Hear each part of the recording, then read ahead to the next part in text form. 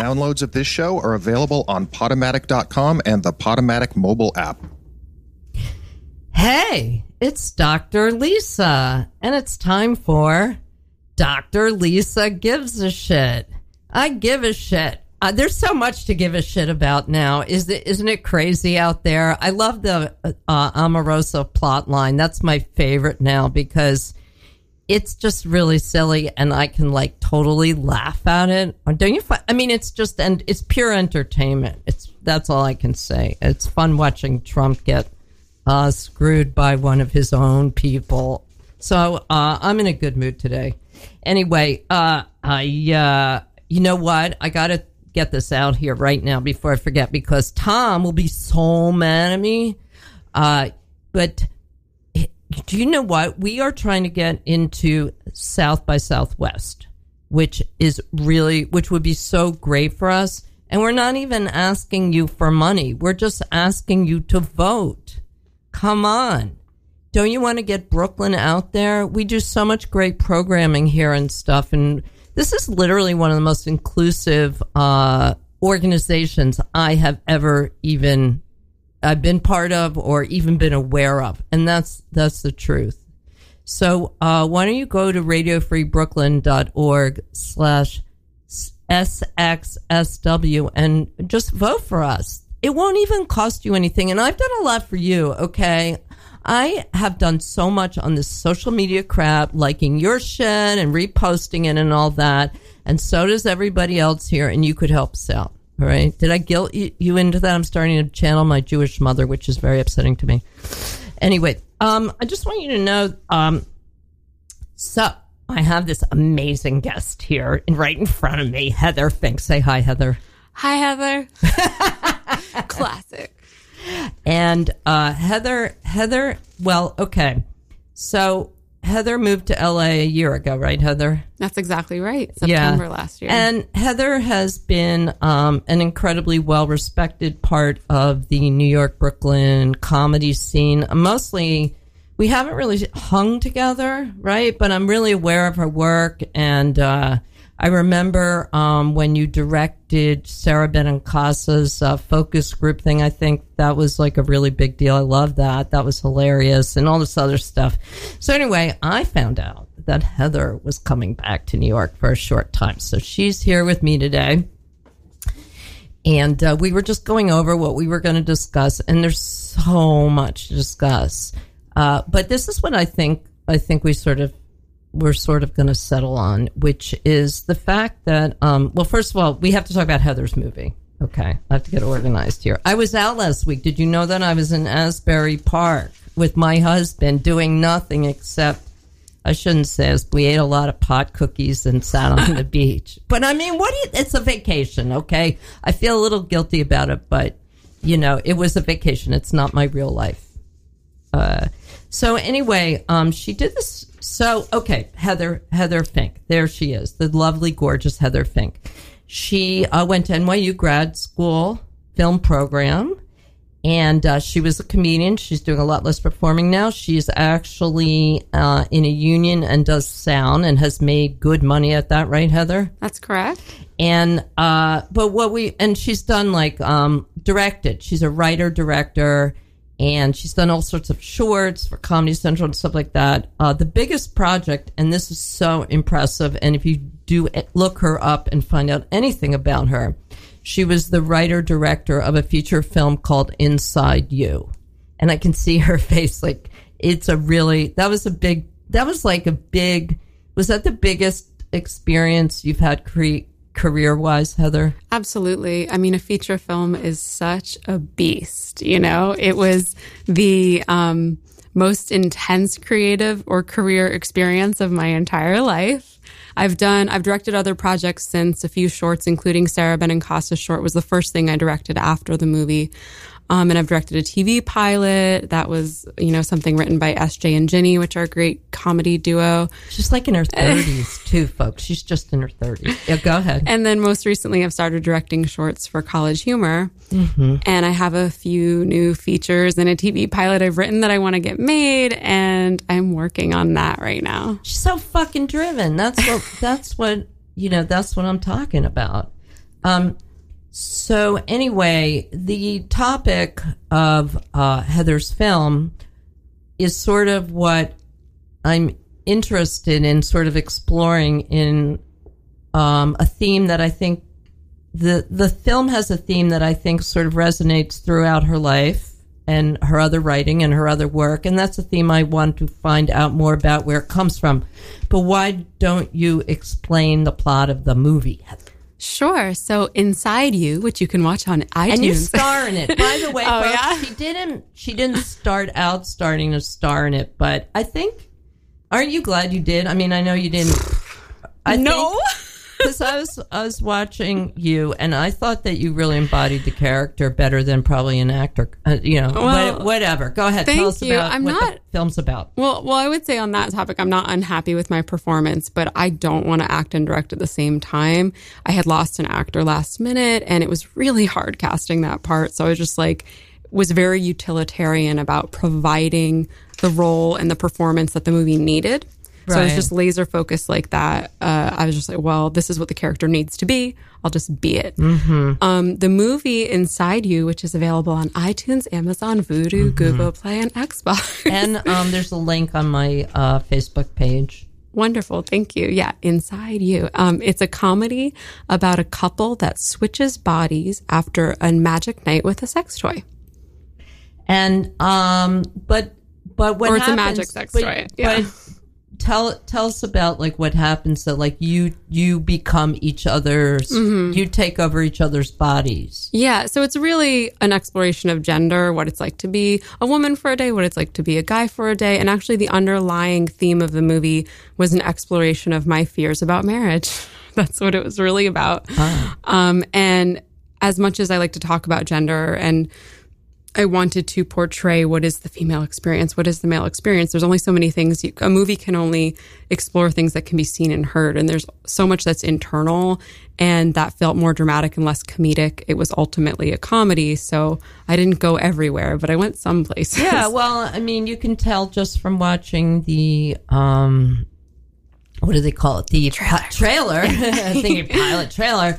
I mean, you guys did an amazing job of a guy, you're the male lead gets his period. What does he say? It's so funny. It's oh, well, he doesn't want, at the end, I'm perioding really hard. Oh, there's a character who's asking why they're being so weird and they don't know. So the guy's trying to be a girl and it says, why are you being so weird? And so he says, I'm perioding really hard. Right. And then the guy, the female in the guy's body is oh my God, I got a hard on. Yeah, and is well, the general thing stuff. is that the male character is terrified of being a woman, is very scared of it, and the female character is so psyched to be a man.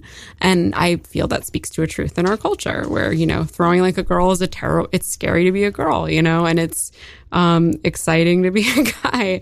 So that was their perspective, each character's perspective throughout the movie. And it's really it's so funny. It really, it's just it just really made me imagine what it was like. It was really funny. But so I wanted to ask you about, we were going to talk about what, I have so many thoughts in my head. I'm sorry. I am so I was going to ask you, but I also want, oh my God.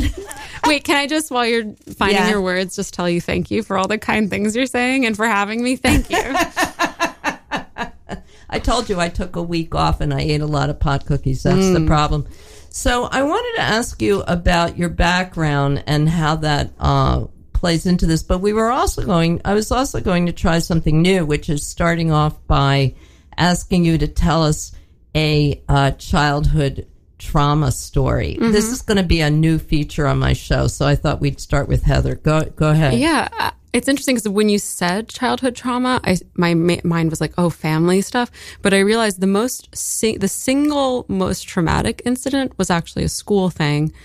And when I was young, I was very mischievous. I was a class clown, and that's a huge part of who I am. And for women, that's unacceptable. For men, they're celebrated. A lot of my strengths and greatest qualities are things that are celebrated in men, but they are punished in women.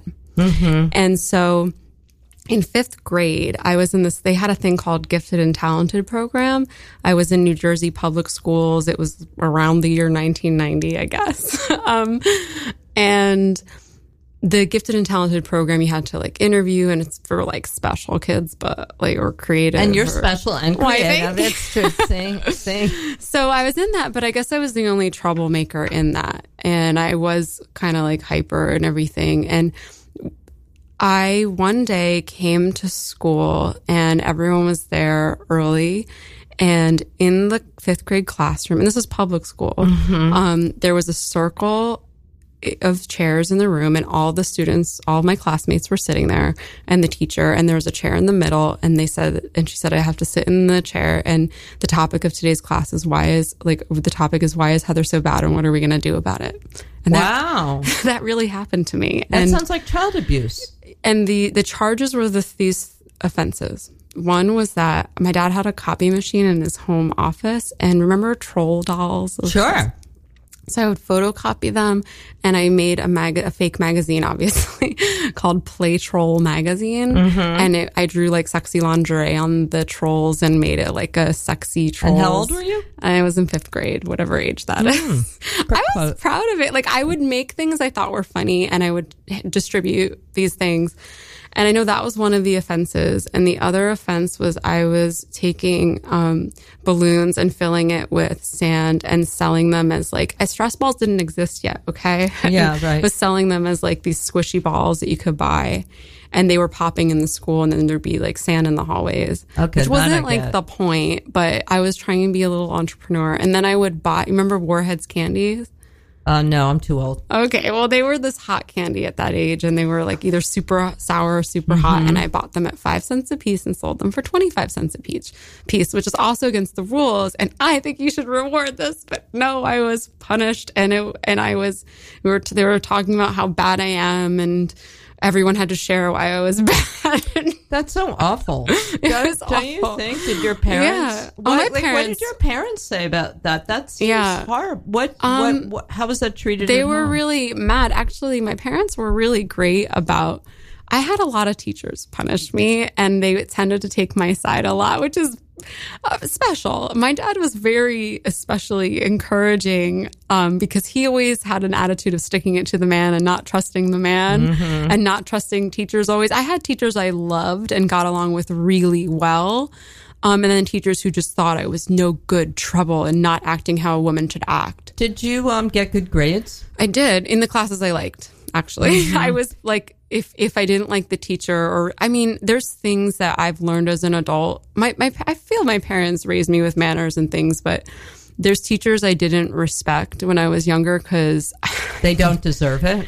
Maybe. Yeah, I mean, I had my reasons. Looking back on it, I think I did behave inappropriately. Here, one example is I was in this English class, and there's this teacher who has since, decades later, we found out that he got a hand job from one of the students and other weird stories like that. That is really weird. You know, and as a kid, you like hear these rumors and you're like, oh my God. And as an adult, you're like, that's so wrong. But that teacher wanted to be cool with the cool high school students. This is in high school. And he sat at the chair in front of the class and started talking about his weekend and all these things. And I raised my hand and I was like, hey, so we just read this really important book, and maybe you could stop talking about your weekend and we could learn something and we could go over the book. And of course, that's not an appropriate way to speak to an authority figure. But I just didn't really, that was, I mean, I look back on that attitude. I know better now. That's so rude. But at that age, I just was like, I don't know. That's how I was a teenager. You know, we were talking about how a lot of your writing, like one of the things that I said to Heather earlier was that if you look at her Facebook page, and I've been following it and reading it for a few years, and you really do take the time to put yourself out there and talk about really difficult and personal topics, but in a thoughtful, I think, productive way, including, you know, your family and, you know, politics, racism, sexism, and stuff like that. And I think that's probably kind of natural for you. Yeah. But I want to hear how you were brought up, because you have such a funny dichotomy about like being this, like on the surface, I think that people react to you as like a pretty blonde, nice, delicate, nice. And you know, the way you present is, let's just say, feminine and nice, a nice person. But the way, and I don't get a feeling of anger from you, and I don't think you're angry, but I think that you have really strong opinions and you're really good at putting them out there in a direct way. In a direct and honest way. Thank you. I've been hearing more from other people lately that they think I'm nice, or, oh, you're so nice. And I always find it shocking or weird or surprising. Like, you think I'm nice? That's so weird. Because I guess the world often hasn't told me that. Like, people who know me just on a surface level think that. And I know that in the important ways that life has tested me, I'm a person who's caring for others. But I mean, it's hard. It's a weird thing to say about yourself. It's kind of like, well, we'll see. It's something you'd rather other people say. Okay, well, here's a quote. Here's a quote, folks. So this is something that Heather wrote about Anthony Bourdain, or about suicide after he died. So about depression, solving it, aside from meds and therapy, the magic formula, productivity and creativity with a side of communication and getting out of your mind house. So see, that's the kind of stuff that I totally agree with, and I think that's a nice thing to say. It's not a simple thing to say, but it's a nice thing to say. Thanks. Maybe it's a slightly dark thing to say. I guess my brand of nice is a different. I don't think of myself as a harmless flower that I think we associate with nice. I think I am proactive. If I can help someone in some way, I'll do it. And I feel that once I know what the right thing is to do, if I don't do it, I can't live with that. So there's that whole thing about justice and injustice, being silent in the face of injustice as being wrong, and I can't accept that for myself. So I do speak up whenever I can, and it has made a difference. And hey, you know what? I figured out when I've gotten depressed that productivity, creativity, and getting out of your mind or thoughts, and just, productivity can be as simple as washing a dish, walking down the street, and leaving your room. And it's very hard when you're depressed to even believe that will work, but it does always work. Yeah, it's funny because I remember in college taking Ingmar Bergman film class, and the first thing I did after the movies was over is go home and wash the dishes, which with my 4 male roommates we had a ton of. So that I get it. But I wanted to find out how you got this way. So you grew up how did you grow up? Okay, so I grew up in suburban New Jersey with a Dutch mother. From the Netherlands. She moved here. She met my dad on I'll try to. She was born. Does she speak with an accent? Everyone else hears it, but I don't, because I just hear mom. But yes, she's from Enschede, which is on the border of Germany, where Grolschbier comes from. And she met my dad was drafted in Nam and stationed in Germany, and he met her on a train from Germany to Holland. So they dated for a few months, and then he flew back with her to the U.S. She was psyched to get out of her little poor Dutch village, and I grew up in the suburbs. I mean, this is a whole other thing, but my grandmother and my uncle were paranoid schizophrenic, and my dad's that's a your huge... grandmother and your uncle. Wow, so your grandmother and her kid. Yeah, her oldest son, and it's a huge issue in my life, and it's hugely impactful on who I am and how my family is.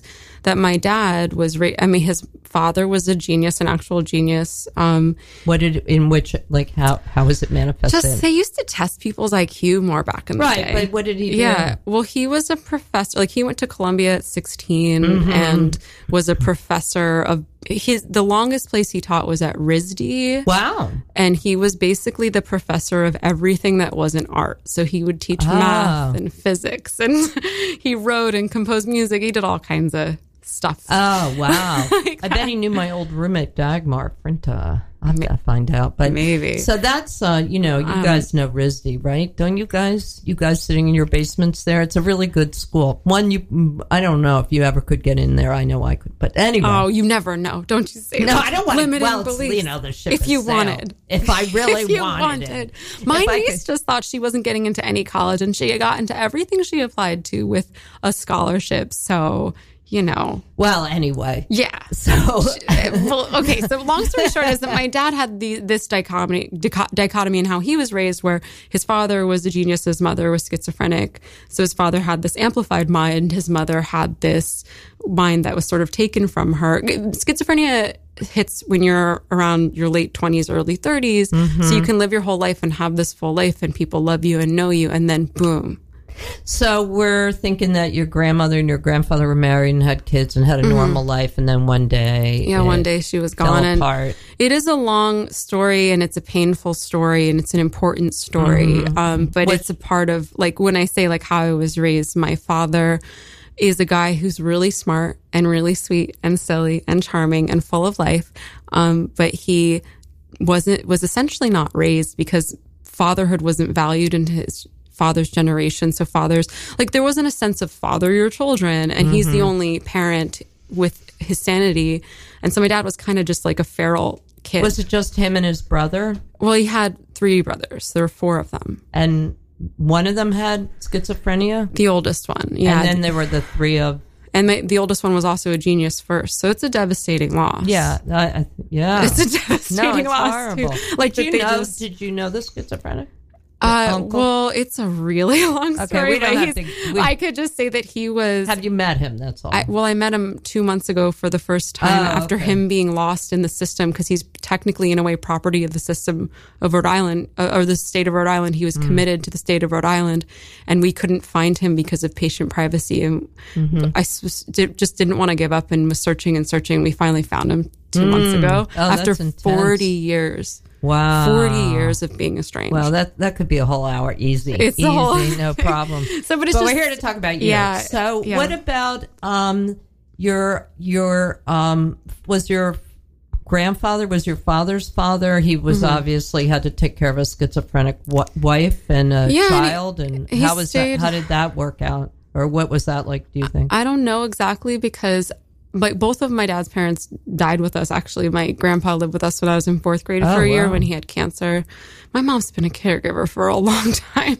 Wow. I mean, really. So you were around that as a kid. Yeah, and I loved being around them. And then my grandma came to live with us from when I was a freshman in high school through my sophomore year of college. And she's so crazy in sometimes the most delightful way. I bet. I mean, she was such a colorful, I loved her a lot. We all did. I mean, sometimes incredibly deeply frustrating, of course. It's a whole lot. So how many brothers and sisters did you have? My sister, who's 7 years older. I have one sister. And are you guys close? Well, we have difficulty connecting, and it is the source of my greatest guilt. I feel a lot of guilt around it, and I am, as an adult, trying to still figure out how to be better so that I don't get so I mean, I just saw them all this week in New Jersey, and we got into a huge fight, and I don't know how to communicate with her, and I need to figure that out. So do you have an idea of how that relationship went wrong, or went into a direction that's not a positive one? I mean, we're really, really different in every way, and we don't get each other. And I think my parents are 2 different, very extreme personalities. My mom has a really big personality too. Like, my mom was this working woman, and we talk about how I was raised and why I am the way I am. In the 80s, my mom was a builder. And that wasn't even a builder? A builder, yes. Wow. She is this Dutch woman who's very smart, but in her generation, women didn't get to go to college unless they were wealthy or people would go to be a doctor or a lawyer, especially in the Netherlands. My mom was a teenager in like the 60s. And even though she's very smart, she married my dad, and she was a part of the Boston University Wives Club while my dad pursued his degree, even though my dad later became this like mad scientist and inventor. What did your dad do? Well, he did. He worked in computers for a while, and then he was a scientist, and he was developing new methods of water filtration. And his science mind was so sharp, and he came up with all this stuff that's ahead of its time. In the early 90s, getting into trying to put out homeopathic medicine, which is hot right now. Really getting into windmill technology. Does he have like patents and stuff like that, or involved with patents? No, people would steal his stuff all the time. But really at that level of work. Yeah, and he just had a disorganized business mind, Right. and he never really brought home the bacon, but he was a very supportive father, and I have a very close relationship with him. He's currently, he's a stroke victim. He had a severe stroke 8 years ago, is alive, but is, his body's mostly paralyzed, and he can only say hi, yes and no and hi. So it's really depressing. Really, really difficult. But he's alive, and so my mom, Wow. she was a So very that's strong a tough place right now. Yeah. But it sounds like growing up, your mom was kind of a good businesswoman, right? Oh, yeah. What is a builder? Okay, so as a builder, so there's different things. So as a builder, she was in the day, this is well before there was Martha Stewart or TV shows like that. She was into building beautiful homes. And so she, as the builder, she was the head of site, and she would hire all like the great painter, a great landscaper. And she would actually, when I was little in preschool, I would visit the building sites and have so much fun running up and down those hills of dirt. And I loved it. I Entertaining loved it. the workers. I bet that would be fun having a little girl like you running around. I absolutely loved it. And so I was raised with this. Okay, so and then around 1990, the building market went south. And Wait, I want to ask you one question. Yeah. Sorry. So did she own the business, or was she working for somebody? it was her business. So there's theoretically a lot of money in that, no? Or managing a lot of money. My parents both grew up with they didn't grow up with anything. They were on their own. So there was no, like a lot of entrepreneurs of today really grew up with a little, I guess you call it a nut or Yeah, of course. a base. And they didn't really have that. But I will say this, the building market went bad around 1990. My mom was like, okay, I have to get out of this. We made ends meet for sure. Yeah. But then she, from then on, started working in New York City and worked her way up from secretary to executive. In that time, my mom was a business executive by the late 90s, and she with only a high school education. Holy shit. And she just worked her way up to being this really award-winning individual at this company at LexisNexis, which was a big deal at the time. I know. Yes. She was an executive there. And my husband will be very, very impressed. Oh, wow. Well, yeah, my mom is an impressive woman. And then my dad is a scientist, inventor. He's a huge influence on me. He never really, in the 80s, he had more of an office job, but he was always like this independent spirit. He never really, brought home bacon in that way, but he had his business from the home. So what I'm getting is that your mother, the role models you had is your mom was like a very, what's the word? I don't know, like a very, a great example of what a woman, like kind of almost having it. Could be. Yeah. Admire. And I in no way, if some people say such bad things about working moms or, they weren't there, I never felt she wasn't there for me. She showed up. We had family dinner together every night, even though she has a 2-hour commute from the city with traffic. And she was there for me. Like I had a mother and I had a father too. And I realized as I got older what a feminist my dad was, because the word feminist was really never uttered in my house. We just, we lived it. And it was that I never heard my dad ever speak as though there was anything odd or undesirable about my mother's power and status. He never felt insecure that she made money. He never felt... we never heard words in our house that a woman couldn't do something. Instead, like I still remember sitting in the car with my dad and him telling me, I think I was like 13 and he's like, you could do anything you put your mind to. And I was like, no, Dad, like I can't be a gymnast. I'm not really good at that. And he's like, no, but if you tried, you could.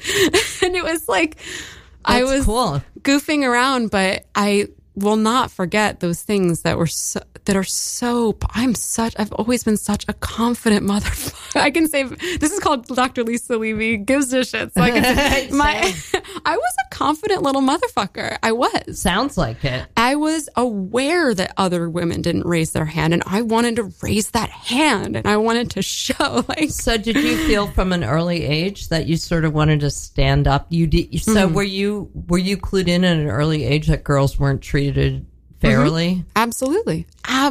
I saw myself getting punished for things that boys were celebrated for, and the spirit of my soul that I wanted to express was often being squashed. And I made a body switching comedy.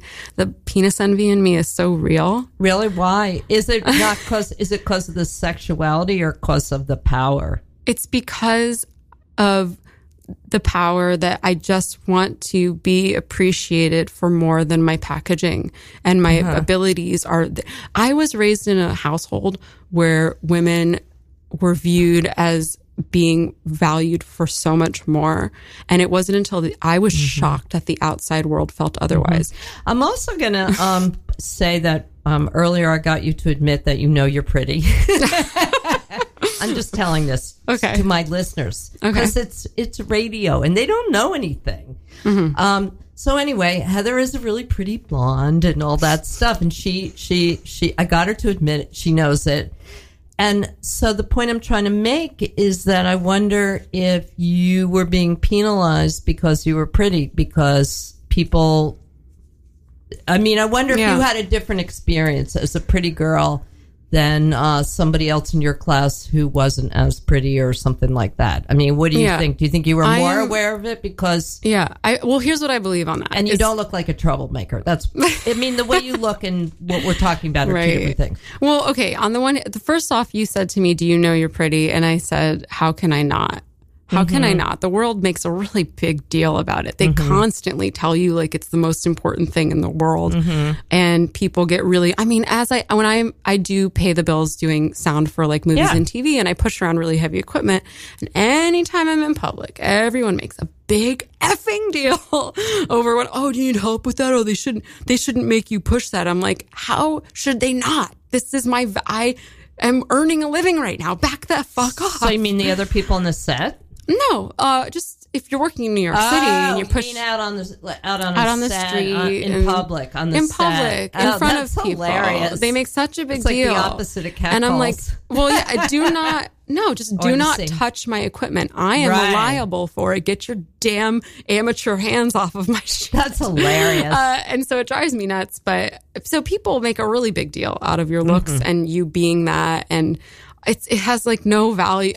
So it has some value, I guess, that as when I'm 37 now, and when I was 30, I was afraid I was losing my looks, and I was single, because the world is designed to make you feel bad about your looks, and even if you're pretty, you'll always doubt how pretty you are. Well, I'm pretty, but am I this kind of pretty? And that you'll always, no matter who you are, not like something about your appearance and have it drag you down, because our society is designed to make you hate your body and face.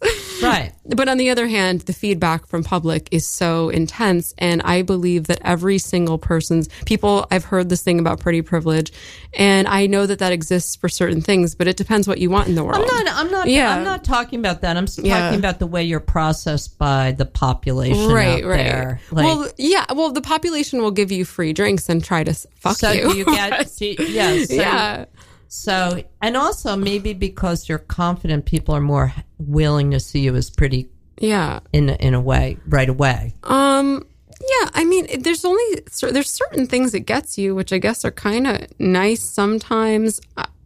It's not a bad thing. It's ingrained in us to want it. I do know that I am in a certain packaging where the world wants me to be a certain way. But I wrote this thing when I was 16. I wrote a lot of poetry. I wrote a lot. And I had this little piece of paper I always kept that said, why, God, why would you give me a mind to think and a heart to feel if all you wanted to do was fuck me? And that's how I wrote that? Yeah, when I was 16. Genius. Because... Brilliant. When you're 16, everyone's trying to fuck you. Everyone. And that's all they want to do. I want to ask you about your sister. So, is she, we don't have to, I want to, we don't have to talk about it. But anyway, I just wanted to know what her role as a female is. Or how did my sister. And she's 7 years older She's than 7 you, years older, which is a lot, so. She and I idolized her when I was little, and then as we grew up, it's just that she's more of a family, marriage and kids, and at one point was more politically conservative, and now has adapted her views in today's world, of course, which is good. And we just didn't see eye to eye on lifestyle or world and like she wanted to be in the suburbs. I'm more of a city person. So what we desire and enjoy in life is just very different. You sound like you're pretty in line with your parents. Is she in line with your parents the way you are? There's things that she shares in common with them, but is she more conservative than she's them? more conservative and she's more cautious in things. But she's a stay-at-home mother and my mom wasn't, so in that way they're different, but there's a lot of qualities that they share in common, so it's like I have things that I get frustrated with and annoyed about my sister, but I respect her and value her, and I know that she just sees things differently, so I'm very hesitant to speak about her negatively in a way publicly. Yeah, no, good. So even if like privately I'm like, oh, that annoys me, I don't think that it's like we like different things. Well, I mean, what I'm thinking anyway is that your parents sound really perfect, sort of to set up for, not perfect in general, but I can see where you came from because you have a very strong mother who takes her power almost for granted. She's, it sounds like she doesn't question whether she deserves it. And your father sounds like kind of a fun, really smart guy. And they're just a team, and doesn't sound like, your mom's trying to have power because she makes more money. There's none of that going on. There's not that. What is going on is they're two opposites in every way. My dad's Jewish, my mom's Christian. My mom's from Holland, my dad's from America. My mom's a perfectionist. My dad is so scatterbrained and all messy. And so I grew up in a home with a lot of loud arguing, and we're very expressive and we're very dramatic. But for all that loudness, for all the ridiculousness, we're also extremely loving. So every single member of my family, what we all share is we are loud and passionate and explosive, which, isn't Brady Bunch perfect. And our Thanksgivings have been lonely. Like my mom's family is huge and they're all in Holland, and my dad's family is sort of scattered, and we've grown closer recently, but it's a... Yeah, I mean, I guess I'm just picturing, I wonder if your sister was more different, than the rest of your family, that's all. Yeah, I mean, I think that she embraced... I don't feel comfortable speaking for her. She's not here. I gotta say, there's almost everything I want to talk about, but I don't... I'm afraid that if I talk about certain things that would come off as negative or judging her, I don't want to do that. No, we don't. Yeah. We don't want to do that. It's interesting. We're very different. Yeah, we're very different people, and that's what I can say about that. So let's talk about. You said that you wanted that you. Can we talk about dating, marriage? Oh, sure. Marriage. Oh, because sure. I mean, I'm a big. I didn't get married till I was 54, and I'm like, I think marriage is I think it does undermine women a lot. So, have you ever been in a position, or have you? Yeah, I mean, recently my last boyfriend, I thought he was it. I thought that we were going to move to LA together, and he and I moved to LA the same month, but a few weeks apart, for our own careers and our own lives, brought us there. And I just thought, oh, this was the one. How long had you been dating? We dated for only a year, but we were 35 and we thought we know each other better. We got along so well together, and we were just going to move in together, but we did talk about marriage and how we'd like to have a wedding and those things. And I thought about that stuff. And so I've had a lot of boyfriends. I've been in love a few times, which is wonderful. And I've been single also for a lot of my life too. I had a boyfriend at 23 that I moved in or was about to move in with that I thought I would marry. And I've been there a few times over, and I'm so psyched and into being there again and again. I don't care. I'll fall in love again. Of course, everyone wants the one they love to be it. And every time I've been in love, I wanted them desperately to be it. I had someone on and off relationship for 9 years. I've made certain choices. I believe that life works out how it does, and I've learned such valuable things from each person that came into my life. And we got into talking about this other stuff for a totally different reason, which was that I had dated some famous people. And we were talking about it for a different reason, but I think about, if I married at 23, I wouldn't have had these other wild experiences. And not that famous is so amazing, but it is such a unique thing to experience. Yeah. And like having an open door into those worlds is very interesting and valuable experiences that I would have cut myself off from if I got married young. And I do think I'm totally open to marriage at some point. So you don't really have any particular hesitations about it? I do. I've had them. Marriage has meant something different to me at different ages.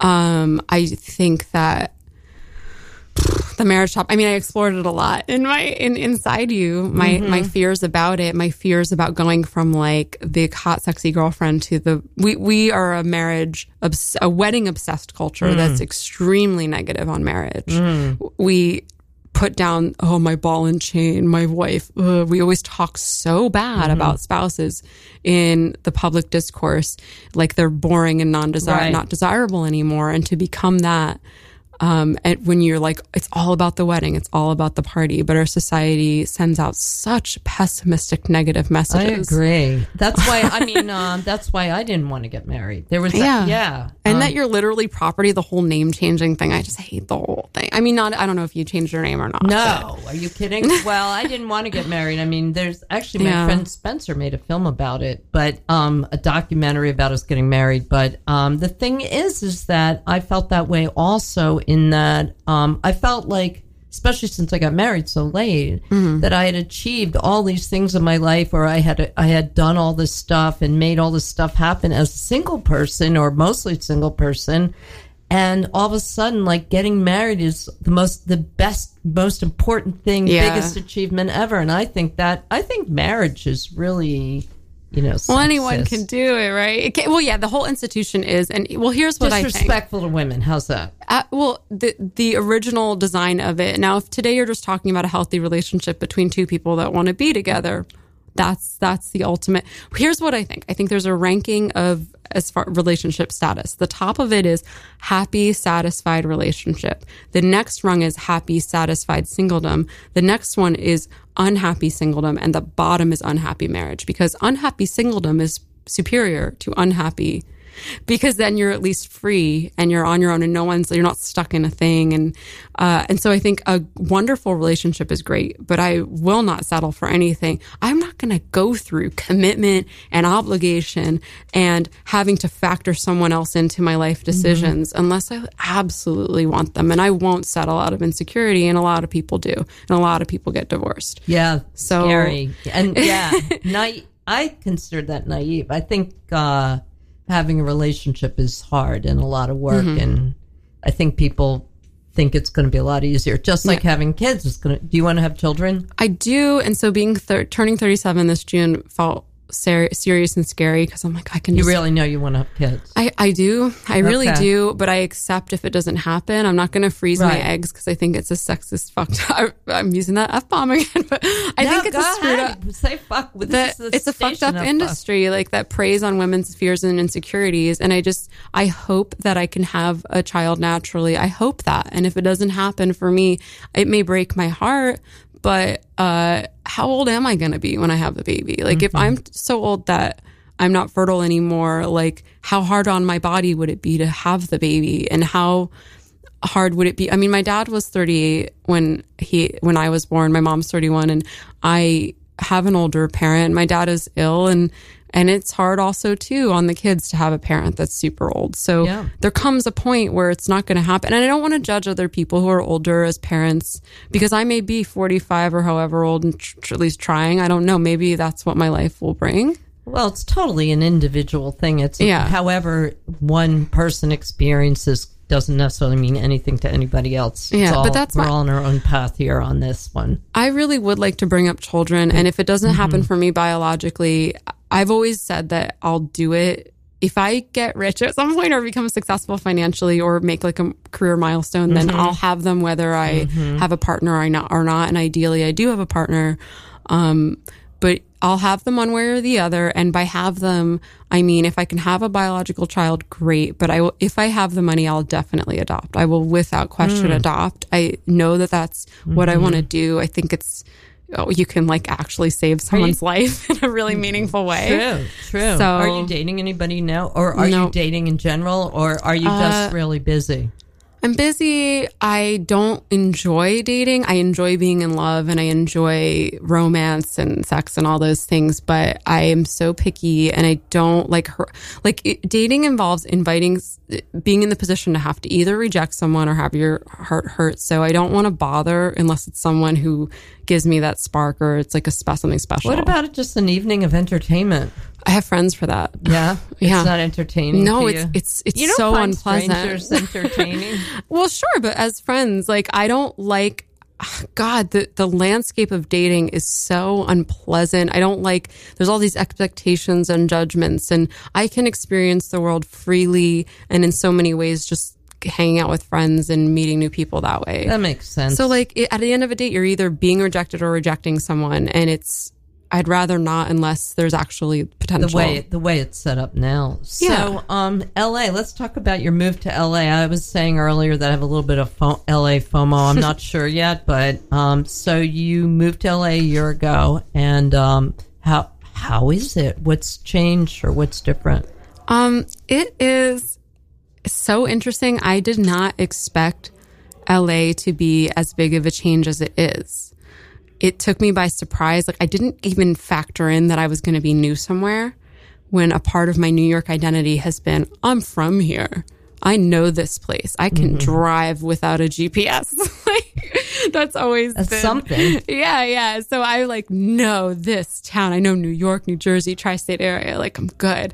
But in LA, I'm a clueless little wide-eyed little baby. I'm like, what's that? Where is that? Let's go over there. Where's a good beach? Like I know nothing. And even the drive across country, it dawned on me at that moment, wow, I'm about to experience something new every day. Wow. And it's wonderful. Wow. Yeah, it's that wonderful. must be great. That must be great. A Yeah. rebirth of sorts, right? Absolutely. Like I felt that even though New York constantly changes and always has something to offer you in an overwhelming way, I felt that in a way I had grown or expanded as much as I was going to at that point. I mean, New York has everything for everyone, but as a filmmaker, yeah. I felt that I want to get serious about where I want to end up with my career. LA for creatives. That's where creatives get hired, even if you film in New York. In the entertainment business. Yes. Yeah. And New York is great for indie film, but after shooting my own indie feature film, it is not tenable for me to do another indie that involves any of my own money. So I have to get sensible. I have to get other people's money. Since my feature, I have only directed with other people's money. And I mean, I used to finance my own shorts in one way or another, so from now on, it has to be other people's money. And I feel my wings are completely ready to spread into bigger budget territory as a director. Yeah. So that is what I want next. But have you, I would imagine there's some opportunities there. Does it feel like it's easier for you to work out there and find what you need and opportunities and stuff like that? I would almost never use the word easy. It's still required. Well, you do want to be like a writer, director, or whatever. Yeah. I want to do what even like you have like a Brad Pitt or a George Clooney, and even they, with all their success and fame and notoriety, even they want to direct. So everyone wants to direct. Yeah, we know. Everyone. So I'm going after the thing that everyone wants to do. And we live in a world where people will get hired as a director with no knowledge of how to direct. They just think you just go there with your creativity without understanding it's a profoundly technical art. And I've taken the time to learn that. And I know what I'm doing. And I love it. It's the one thing in my life that satisfies my technical, logistical side with the creative side.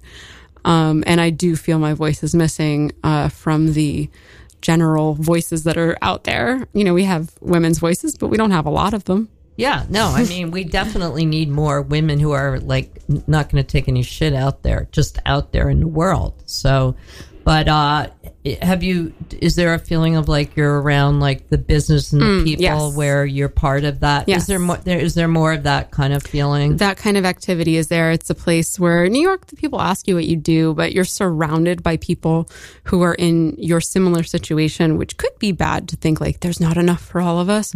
Or it could be good and positive if you think, well, if this is happening for this person, I'm so close to it. It can happen for me. And there's just that kind of constant activity. And I feel, being in New York as long as I was, there were people from the time when I was a comedian that are now like on billboards and have their own TV shows and movies. Sure. And I feel that if I was in LA when this was happening with them, perhaps I would have come up with them and they would have hired me to direct an episode.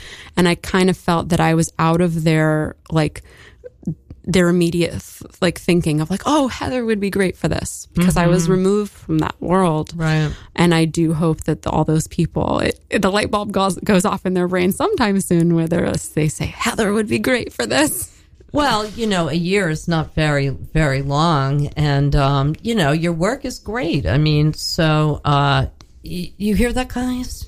But you have worked with some pretty big names like Hannibal and Christian Finnegan and Amy Schumer, right? Not Amy Schumer, but weren't you on I Feel Pretty? Oh, I did sound. I mean, it's different. Like, you're not looked at as a creative. I've held a microphone over my peers as they thrive in the way I want to thrive, and I hate it. Is that hard? I almost never want to work on comedies because there will be people who are my exact age or were doing stand-up when I was doing stand-up, and they have their own TV show now, and we all know each other. And I honestly feel like a tool holding a microphone over them. Like, I know, imagine. like with sound, I could be at the top of my game. Like I only like boom operator. I'm a sound utility or second boom on movies and TV shows. And I'm not the mixer because you have to invest so much money in a kit. Like, I mixed features and indie stuff. And then once I joined the union, you'd have to spend $100,000 or so on a kit, and it's not my end game. So in a way, like, I'm in a place where if sound was what I cared about, I could be at the top of that game. Yeah. But it's not my passion. No, but someone else's. It's a really good job, and you're in the union. You've got amazing health care, right? I do. Yeah, that's I do. I take care. Listen, I take care of my stuff. I don't expect people to provide for me. When I was a stand-up, I was a business lady. I was the director of like content strategy at a media company, and then when the 2008 crash hit, I lost my job, and then I went to NYU grad film, and then I focused. But I wouldn't have gone to film school and gotten myself into student loan debt if it wasn't for the economy.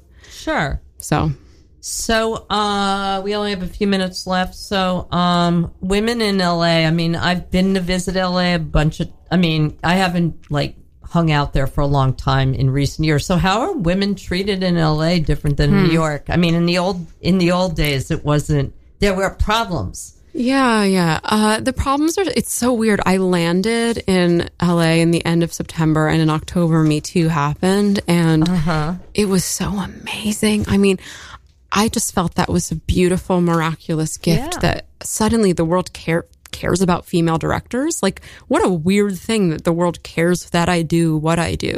Doesn't make it easy. People imagine there's all these opportunities for female directors. There's opportunities for people who have already directed episodes or have like bigger accolades. But for someone to get an episode of TV or a bigger budget for the first time, that's still super hard to cross over. Not impossible. And I'm banking on getting there.